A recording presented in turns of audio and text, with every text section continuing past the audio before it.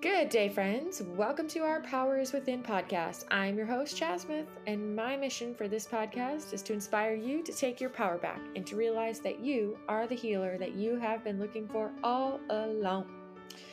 I want to start out by saying how much I appreciate your continued support. If you are listening and you find the content that my guests share valuable, please don't forget to click subscribe so that you have every new episode waiting for you in your podcast library.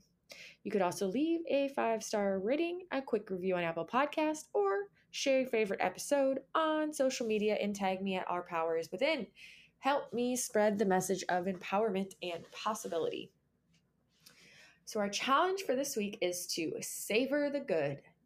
Now that you are filled up with all the wonderful and kind compliments that you gave to yourself last week and to others, and focused on the good for a whole week, we get to exaggerate the good. How often do you really notice the taste of your delicious coffee in the morning, or hold the cup up to your nose and smell it and then swish it around in your mouth, just really savoring it?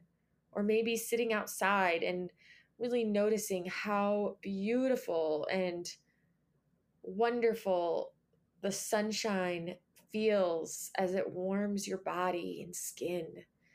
Or maybe pausing and listening to the sounds of your children playing in the background, listening to their chatter and laughter, and just thinking to yourself how delightful and lively it feels. Or maybe when you're laying in a hammock reading a book, getting lost in a story, and you just have this moment where you really get excited thinking about how powerful and alive the story feels. There are an infinite number of ways that we can practice being more present throughout the day through act of savoring each moment and really taking it all in and more.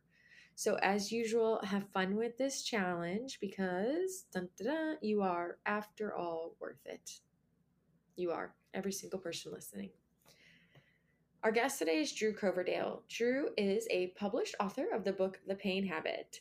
Him and I have a lovely chat today where we learn all about his inspiration for his book, the purpose of the purpose behind the book, and what he's up to in this world, plus a little bit about his story and how his understanding of mind-body pain has really helped him transform his life in a positive way. So here he is. Drew, thank you so much for being here today with me and everybody who will be tuned in to listen. Jasmine, thank you very much for the invite. It's a pleasure to hear from you in sunny Florida, and we've got a little bit of sun here in the UK today, so ditto. Awesome. Well, for everyone who is listening, I just want to let them know that you are actually an author, a published author of a book called The Pain Habit. And I thought what we could do to start is literally just have you briefly explain what the pain habit actually means, like, because you named your book after it. So I'd love to hear what the pain habit actually does entail. Yeah, thank you. So I was unsure, and I suppose many people are when they write a book, what's the title that can epitomise and capture people's attention. And I looked at what I thought pain was, and there's so many definitions out there that it really confuses people, and it's a very different thing to interpret. But when you look at how pain originates, and yes, it can come through trauma, yes, it can come through physical injuries, but often there's behaviours that come with those moments in time that are based in that fight, flight, freeze, or fawn response that protect us. But when you look at pain that lasts a long time and long beyond physical injury, tissue healing times, or the emotional events long past, a lot of the pain is driven by a perpetuation of the behaviours that come through that fight, flight, freeze, or fawn response. And they're invisible to patients, they're invisible to me, they're invisible to you. Even when it's suggested that we have behaviours that are habitual, we deny having them and we reject the idea. So when I called it the pain habit, it's really to say that it isn't anybody's fault when these behaviours are pointed out to them. we've all got habits that are good and bad. We're happy to accept our good ones. We're not so happy to accept or be responsible for behaviours that result in our pain. And yet, if we just for a moment take a pause and think, yeah, I do have some habits that contribute to my pain, that awareness gives us that tiniest gap where we have an opportunity to change them. Okay. Yeah. So you're basically just saying that pain essentially becomes habitual in our bodies, in our brains. Yes, and it's quite an addictive process. The the way we're wired to protect ourselves, innately, it's to kind of run away from the lion, isn't it, and fight if there's something to fight, or freeze in the presence of a danger that we can't escape, or fawn. And they're very successful mechanisms in evolutionary terms, but they're not very good to use over the longer term. So they're good for an argument, they're good for a sporting event, they're good for a presentation, or to kind of look after an ill child or a parent for several weeks. But it's very, very energetic on the system, isn't it? It's kind of, as soon as you feel that response, pupils change shape, your digestion, capillaries tighten up so the blood rushes to your arms and legs, breathing increases, your heart rate increases, and the thinking part of your brain, the capillaries there, squeeze to rush the blood to your reflex thinking, and that's perfect for that short-term emergency state.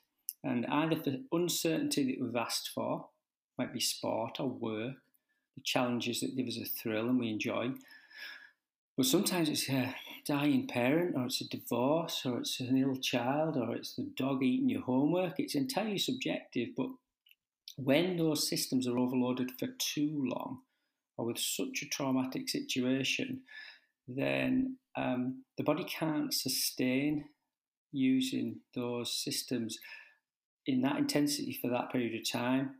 And that's when they start to fail. And the beauty about our systems is that pain is the last chance saloon before disease. It's the last chance saloon.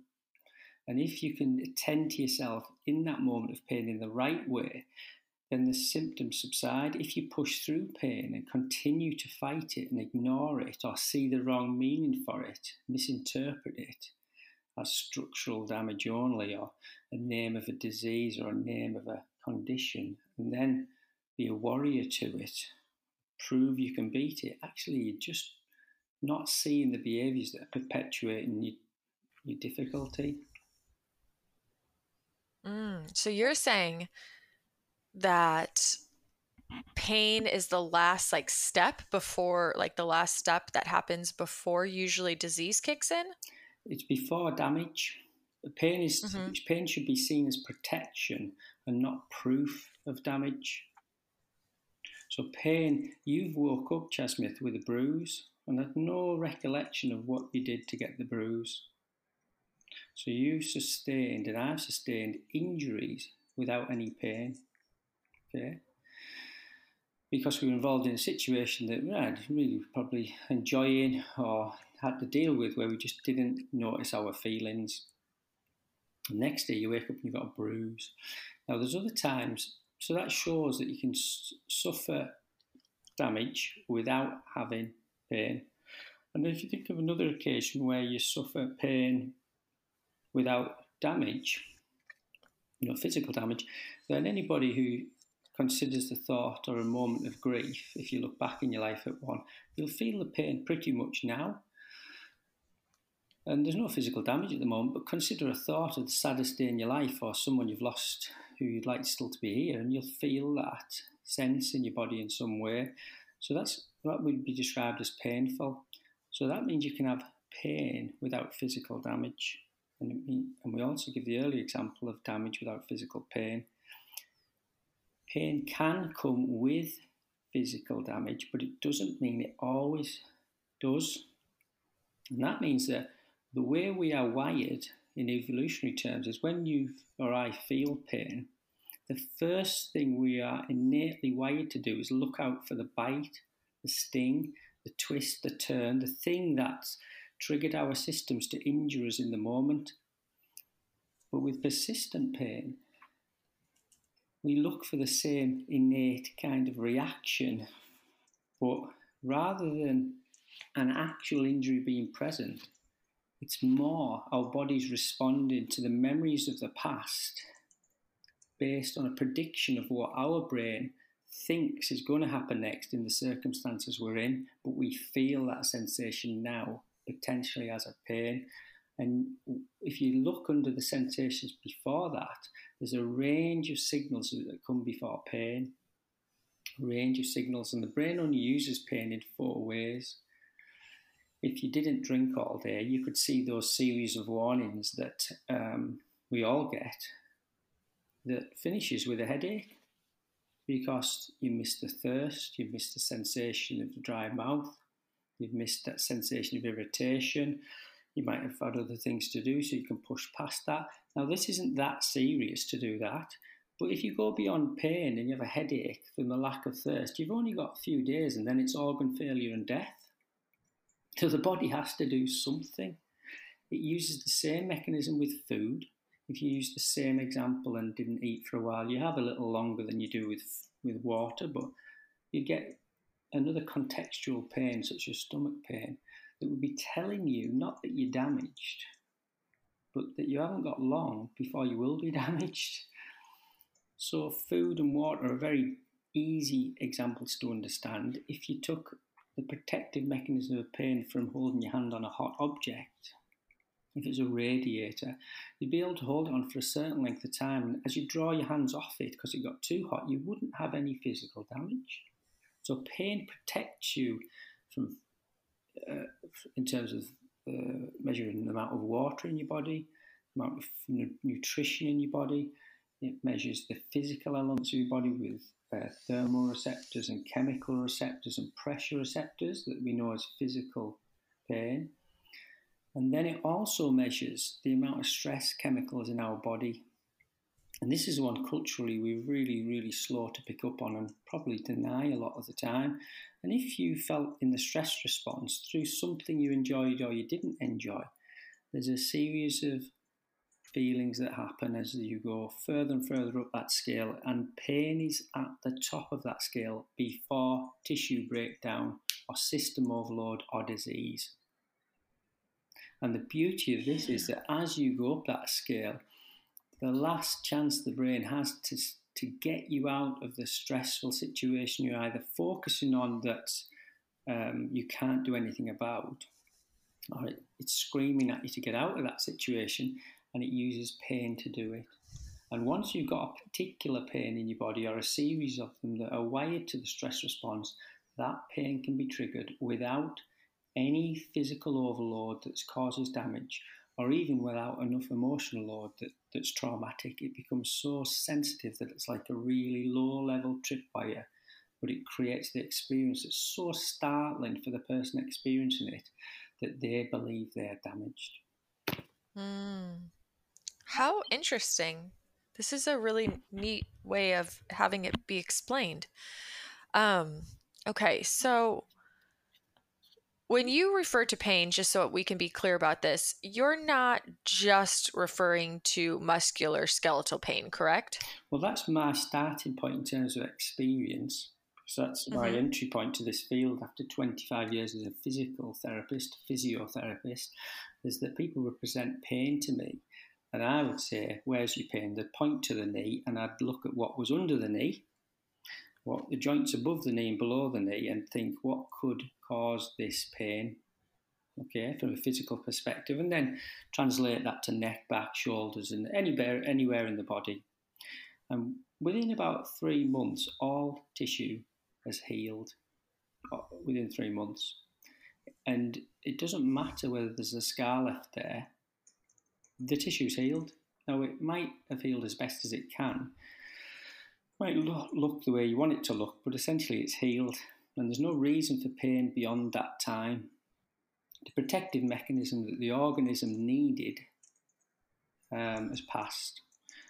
And if pain stays beyond that, then there's an extra layer of protection that the body's still using, the body and brain are still using.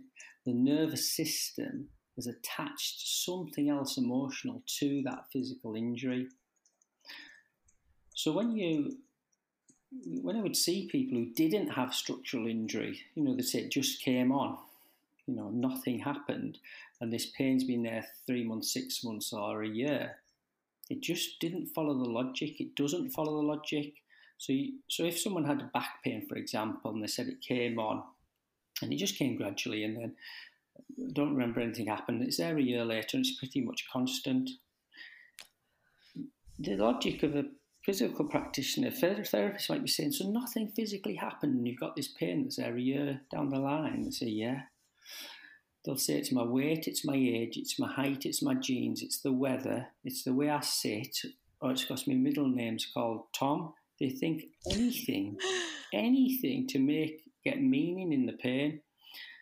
The practitioner will try this, that, and the other because they're chasing the physical elements and only that. But really, that person should be saying to have pain that long, I was hit by a hammer, I fell down the stairs, then I had a car crash, to have that much pain that's there a year later. And they're not describing really severe physical trauma. So then you think, well, where's the physical overload? And they're not saying I moved a two ton of topsoil, I painted the house from top to bottom, and then I mowed the lawn and my neighbour's lawn on that day, and I've had pain all year. Because that might make sense in the early stages. So they're not describing trauma, they're not describing obvious physical overload, and the timeline, should any of those events have happened, is long past. Now, if you ask that person, what was your life like 2 or 3 months before you start to feel that pain, you'll find something in it with uncertainty, a lack of information about how to deal with that uncertainty, and a sense of loss of control in the person experiencing that pain. And you'll also find a set of traits that are very common in people who are found in the population to have persistent pain, and they're found in all of the population, and none of us are immune to this, whether you have intellectual knowledge about it or not. And in that moment, they push through, they tell everyone they're fine, they keep going, they're a little bit perfectionist and controlling about that particular situation and want to resolve it so badly, but they can't. And they're really good at suppressing the emotion of how they feel in that moment. And that's fine if it's just a short-term situation, but for them in these situations, it's normally too much. And the things that normally bring us down in those moments are love, care, kindness, compassion. Yes, from the people in our lives and places and animals and friends, but if we don't have that network to bring us down, and we haven't found the skills or been taught them in childhood to get them from ourselves without those people or places around us, then quite often we just use that adrenaline-based, cortisol-inducing short-term behaviour to push through again. So we exercise harder, we work harder, and if you're lucky, you use those two, and if you're not lucky, you drink, drugs, sex, shopping, gambling, and believe me, those are all thrilling things if they're legal and you're allowed to do them, but they're all destructive. And if you can show someone that cycle and they say, gosh, yeah, I realised it was too much for me, my job or my divorce or my grief or my this or my that, before this pain started, then you can use the physical elements to give them moments of control, a level of certainty, and the information to know that they can recover from whatever pain, physical or emotional, that is driving that manifestation that they turn up at your door with. Mm-hmm. I really like that. That's interesting. I never thought about it that way, but how you said if we're not taught the right skills when we're young, how you brought up that we'll then use like adrenaline-based actions to push through. Oh gosh, as you say that, I was like, oh, I can see that in my life in the past. Oh, it all makes sense. Remember how this is encoded in childhood, Chatsmith, where we don't have a conscious thought. We don't have conscious thought till about the age of 9, give or take a couple of years, maybe 7, 8, 9, but sometimes till you're 10, 11, 12. It's all copied behaviour and watched and learned and experienced. It's not really consciously learned. So we learn how to eat with a knife and fork, how to brush your teeth, how to relate to friends, how to be a man, how to be a woman, how to smile, how to laugh, how to express emotion, how to suppress it, how to deal with pain, your own and other people's, how to tell people, how to say nothing about it.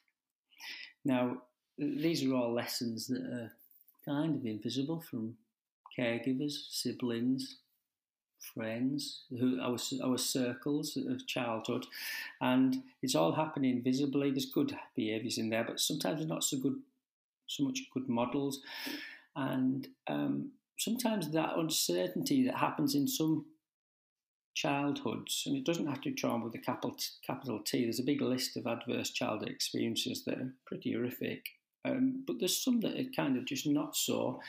And we've all experienced trauma. We've all been called names. We've all been kind of missed out on a bag of sweets sometimes, or we've all been forgotten about, or occasionally. So we've all felt that sense of distress in childhood.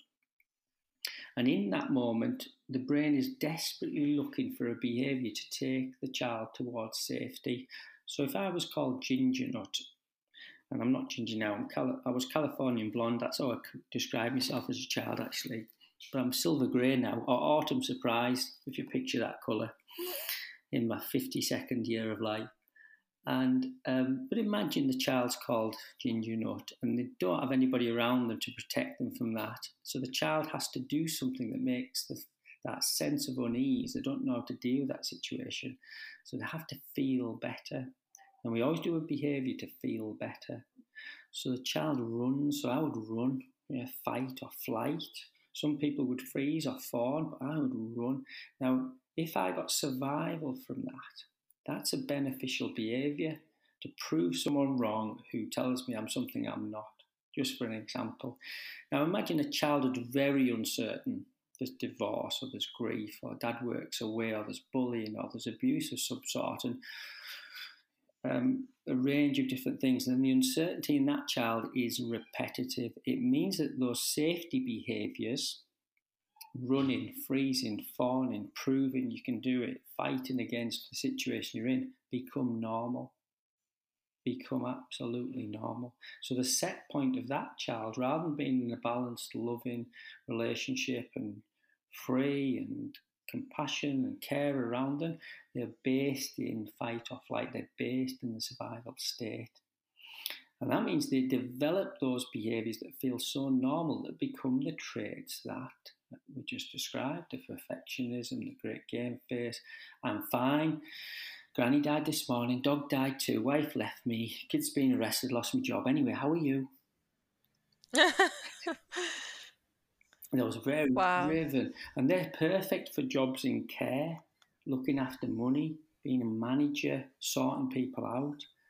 Those people say they're not stressed. Well, by definition, I'm talking to you now in the office hours. I am stressed, but I'm loving it.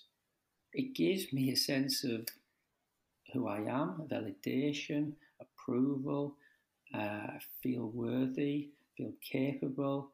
I can demonstrate a level of knowledge and understanding. But there's no point me doing this at 8 o'clock tonight. It doesn't matter how much I enjoy it. It's destructive behaviour if I don't go home and hug the kids, walk by the river with someone I love, kiss my wife, be told I love you and get it back off her, watch a bee jump onto a flower and watch it move from petal to petal. Those are serotonin-based behaviours, laughing with my friends till I cry. They are serotonin and oxytocin behaviours that sometimes these are behaviours we can't access in moments of overload in life. We just don't know how to get them from ourselves. And that's the tipping point when we overuse those default behaviours that often create our pain and then drive it. And then swear blind that we have nothing to do with the pain that's appeared. We say it's the weight, the height, the age, the genes, the degeneration, the genetic predisposition. And I'm saying none of that's true. It's relevant, but it isn't the truth behind the meaning of that person's pain. Right, right.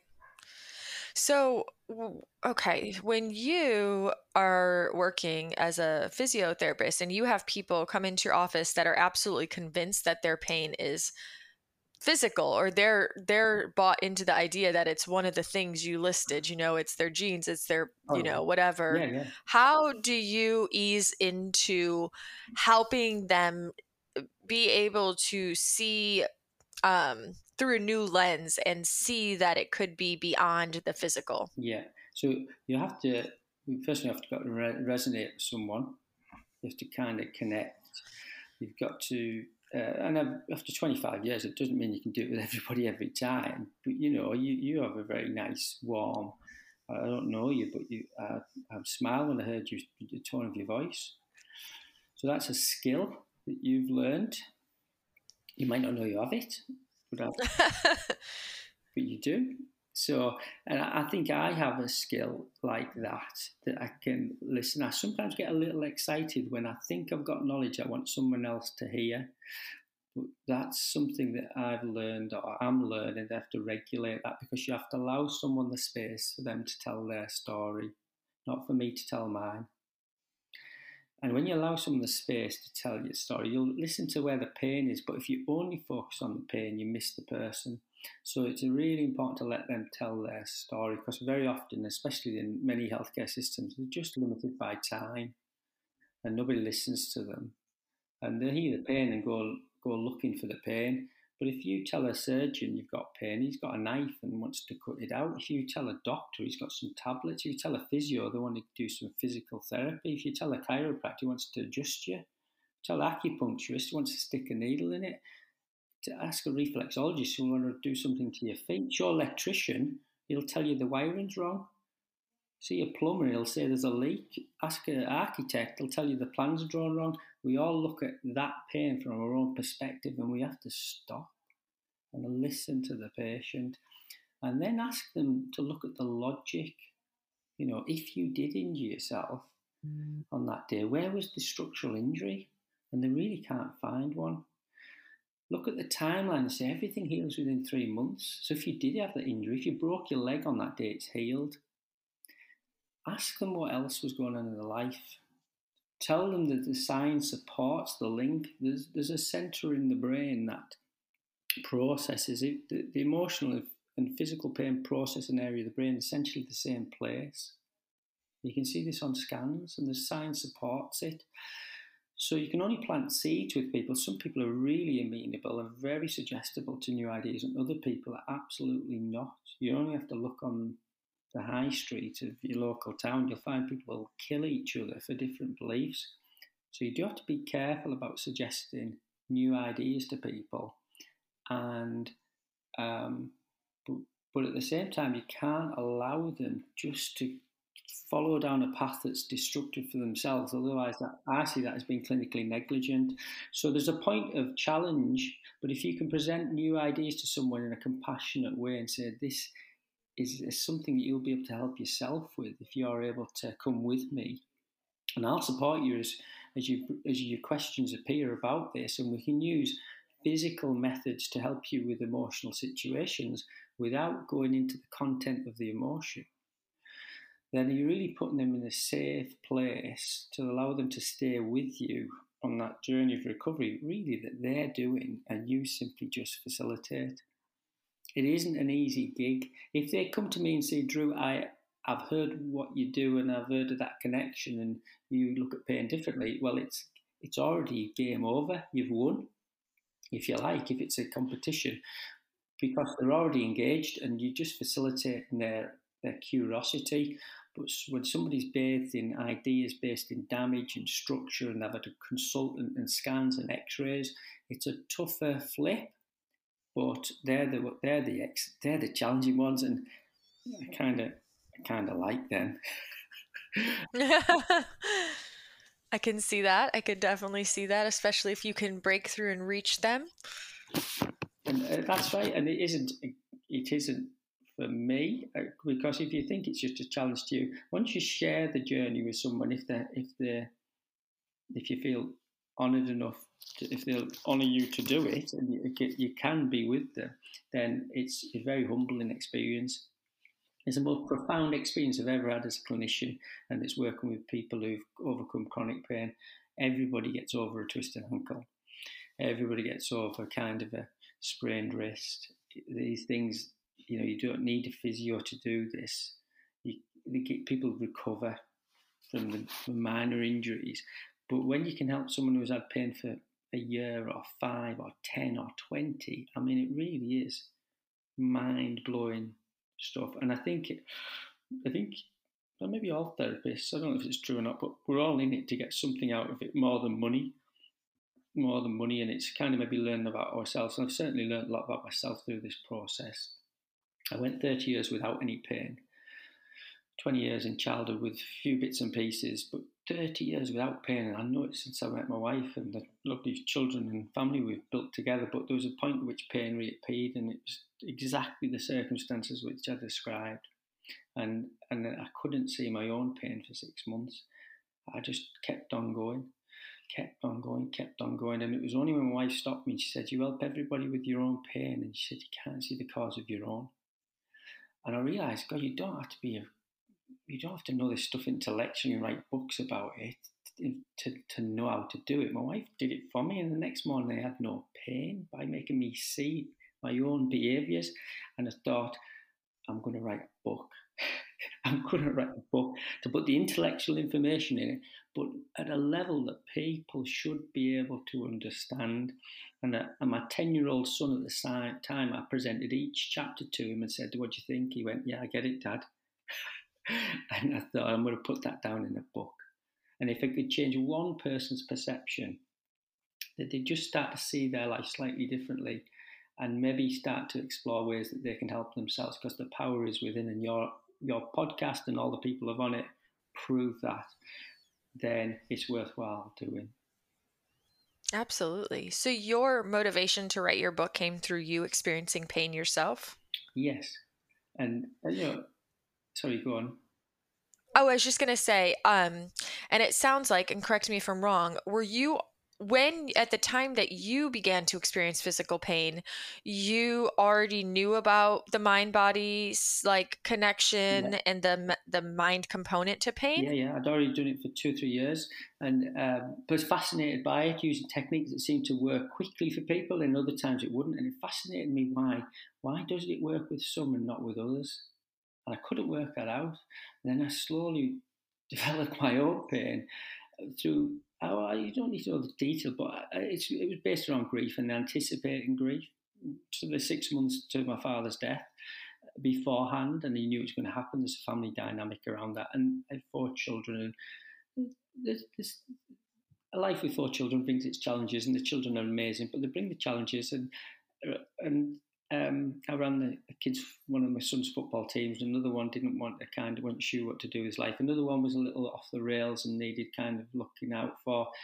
A daughter was kind of financially working at uni, and we wanted to help her and did our best to. My wife was maybe working somewhere, wasn't happy. So you feel kind of the energy of those things.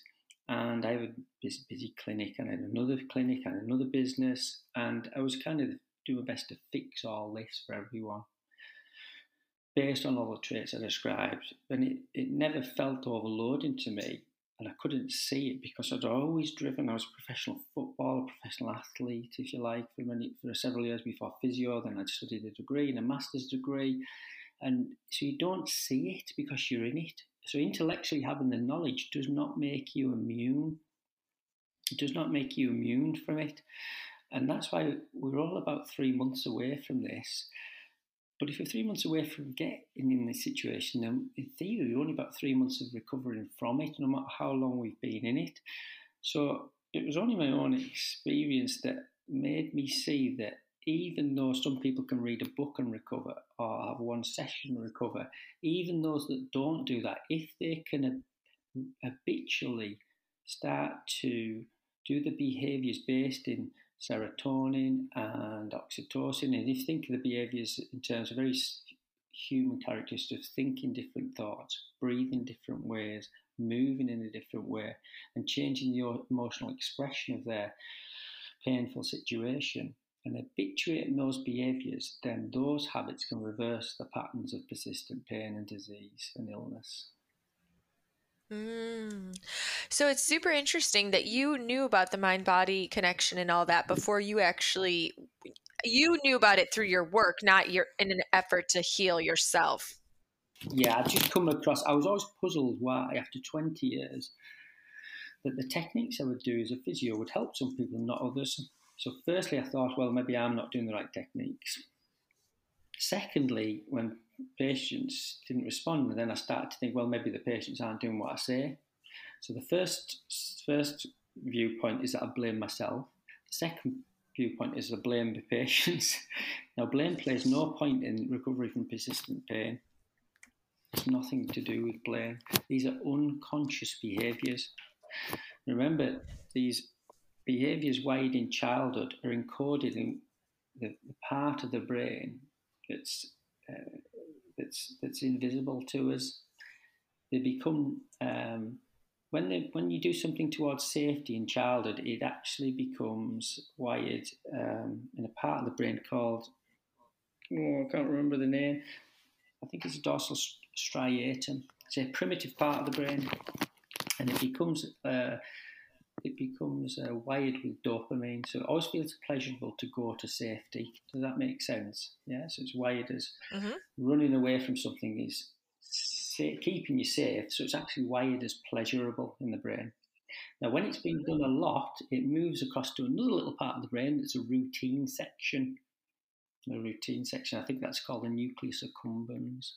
And that means once it's in that section, when dopamine's released, it just makes you compelled to do it. So if you compared eating a chocolate biscuit for the first time, we all feel the pleasure of that. That's kind of dopamine saying, when we see these circumstances again, let's release some dopamine so we get the pleasure of eating the chocolate biscuit. Got it? Now, when you've had 50 chocolate biscuits, it kind of becomes routine. Okay, so it's in the routine section of your brain. And if something happened in your life that made you feel stressful, that dopamine release in the routine part of your brain tells you to do the quickest thing you can to feel better about yourself. And the quickest way to feel better is adrenaline and cortisol for those people. And so eating a chocolate biscuit is the quickest way to feel better. Now, if you get pain from eating too many chocolate biscuits, that creates stress on the system. It releases dopamine in the routine section of your brain, which is the quickest way to feel better. Eat more chocolate biscuits. And there's Interesting. so pain from a physical perspective based on behaviours that are invisible to people, just like you can get invisible eaters. There's a program in the UK that's called Invisible Eaters, and they'll say, I didn't eat anything out the fridge last night. And they'll put a camera on them, and they'll see they went in the fridge 4 times. So these behaviours are invisible. So making someone aware of them is a bit of a challenge, but if you do it compassionately and say, look, this has happened to me, then you connect in a way that they let the veil down. And often when you throw this back at someone or present it to someone with a physical pain that they believed was only due to structural elements, the relief that they get to know that they're not broken, but they do have to face some of the emotions driving the behaviours that they've used to protect themselves from those emotions, then there's a gateway opens. They might cry. There's some form of emotional relief. The pain can disappear immediately because as soon as the fear about something goes, the autonomic response changes. As soon as your belief changes, you can never feel the same again.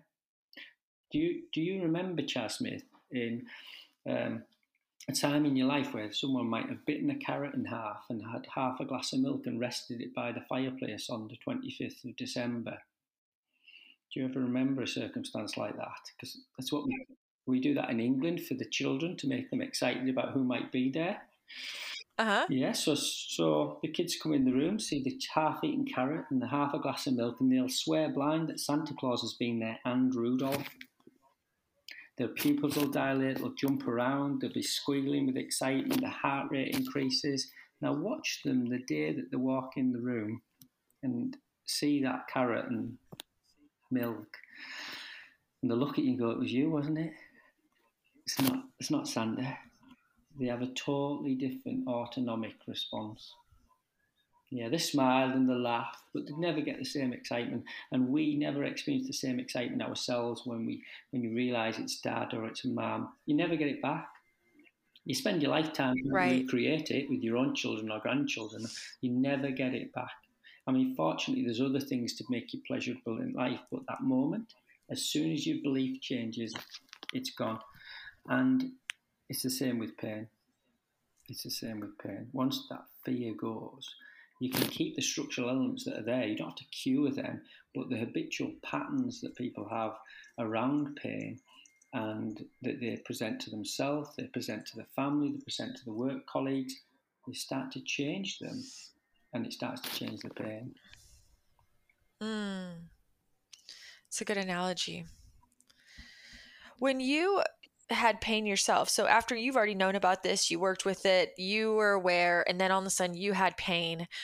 What did anything in your life shift once you experienced pain yourself and had to like look within and look at what the deeper level of the pain was? Did you have to make any shifts in your life? Yeah, the next morning I had less pain and I realised that I was kind of in denial of the situation, Hmm. thinking I could fix everything.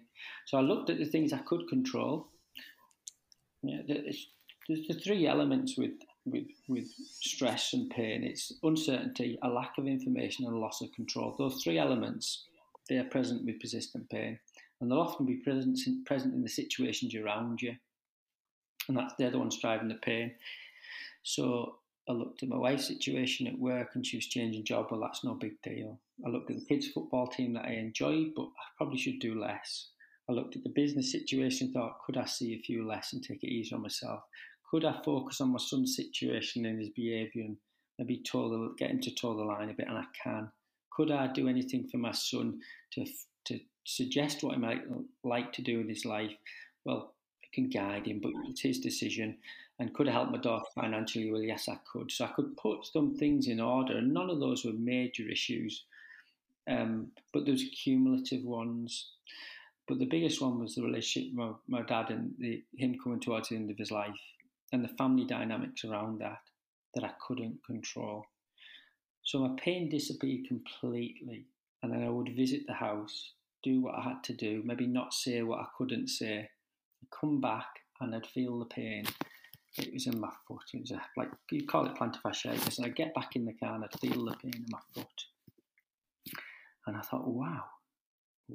It's the emotional charge of that situation is so strong that I have to suppress how I feel there and I can't resolve that. But the pain is telling me, don't go and use the behaviour you've been using to run away from the emotion that you're suffering. It's telling me not to go back to work till 8 o'clock again that night and stay another hour. It's telling me, breathe, go home to the people you love. And until you get the skills and development to kind of maybe process emotions in a healthy way consistently and be okay with that, then use the people in your life, the places in your life, the people who love you, the spaces that you feel loved in, and use them to help you. And which we should. We are not islands.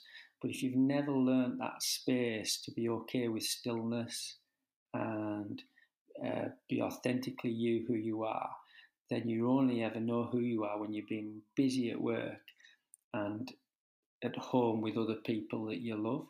And there's got to be some other middle ground where you can be alone and be okay. And once you find that space, that doesn't mean you don't need people, places, times, and things that you love. But you should, and it doesn't mean you can't go to work and have a invigorating and chase a life that's so exciting. But you have to find that stillness that it's okay to be you without all of that. And I think I'm getting closer to finding it. That's awesome. So, what was your goal in writing the book? Like, what is the overall arching premise? Is it just information? Are there tools in there that people can use to help them unpack the deeper meaning of their pain? Yeah, I suppose the premise of the book is to really take someone from a perspective of pain and offer them the opportunity to look at it slightly differently. Maybe reflect on their own circumstances as they do it. And there's some simple human kind of pointers. Pain, that's any pain, whether it's acute or chronic, has a certain thought process. It has a certain breathing pattern. It has certain movement patterns, and it has an emotion based in fear, and lots of variations of that. A child has that with a cut finger or if someone's stolen a toy, but with 5 minutes with the parent, they don't have pain. They're given different thoughts, they're given different breathing pattern, they're given physical attention or small movement of the arm or leg that's grazed from falling off the bike, and they're given care, kindness, compassion and love. And that's to show them when the parent's gone or no longer available, that child can recover from their own physical and emotional distress in life by using those mechanisms alone. And they may get support of other people and care and compassion and thoughts and words and movements and touch of other people that are beneficial, but it's giving them the skills on their own. So it's showing them that the book's really meant to say that pain isn't what you've always believed it to be. It isn't what it's always been sold, and the solutions aren't always what's currently advertised on the telly or promoted in magazines. The answer is within. And there's lots of resources you can get from supporting organisations and people and practitioners, and they're helpful on the journey just to kind of almost search out the skills within yourself that you'll be able to apply for the rest of your life. It'll help you raise the possibility that you can recover from persistent pain, and on that process you can almost demonstrate it to other people that it's possible in them, and that ability to be almost share it and pass it on one at a time is it's a legacy that I'd like to kind of leave. I love it. That's awesome. Where can people find your book? It's on Amazon, UK and America and Canada and Australia. So I think I've sold a few in India and Spain. I'm getting a Spanish translation soon. There's an audio book, there's an ebook, and there's a paperback. I have a website to find a little bit of information about me and some of the concepts in the book. But it's kind of out there. It points to lots of other resources that aren't mine, that people can get information from if people do the similar thing. I'm absolutely not the only person in this field. There's loads of others. It's simply my perspective on it after 25 years in the game. And you are on Instagram as The Pain Habit, right?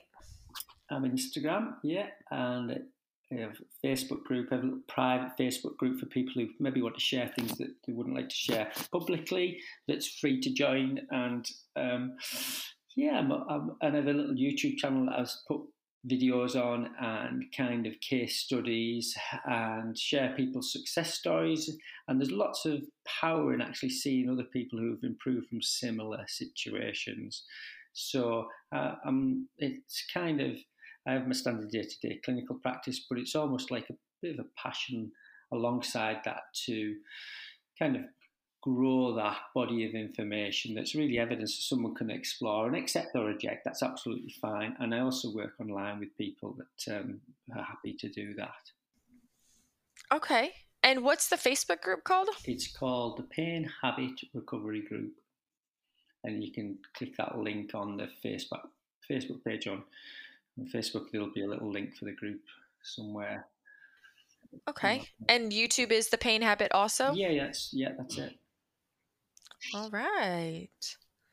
Do you have I almost was going to let you get away without asking you the most important question. Which I ask everybody, which is just if you had one message that you could share or that you were going to share with the world for the rest of your life, what would that one message be?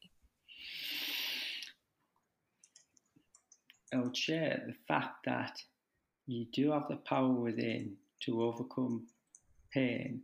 And if you're able to see that source of gold within you, it applies to so much more than pain.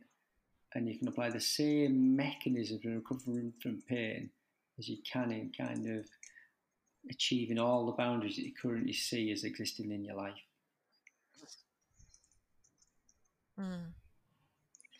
That's awesome. Thank you. And are there any final thoughts or messages or just anything else you wanted to share today that I didn't ask you about? Well, I'd just like to give thanks to you, because it's people like you, Chelsmith, who really, you've had your own journey that you've kind of shared through these podcasts and had people on, and it's really just to offer appreciation of what people like you do, that offer a forum for people like me to share my story that might help get these kind of messages out to a broader population, but wider population. So thank you. Yeah. Thank you so much. I really appreciate you being here today. And thank you for just continuing to spread the message of possibility. Little by little, baby steps. I'm sure I'm not the first person to say that, but baby steps. Yeah, I'm learning that every day. Little by little goes a long way. That's a wrap. I really hope you enjoyed today's episode and my chat with Drew. Please don't forget to click subscribe. Share this episode if you found it helpful for you. Maybe it will be helpful for somebody else as well. If you are interested in sharing your story or you have a message that you want to share, please consider reaching out to me and let's have a chat to see if it is a good fit. And savor the good, savor the moments, exaggerate it all this week and just bask in it. And until next time, make the week great.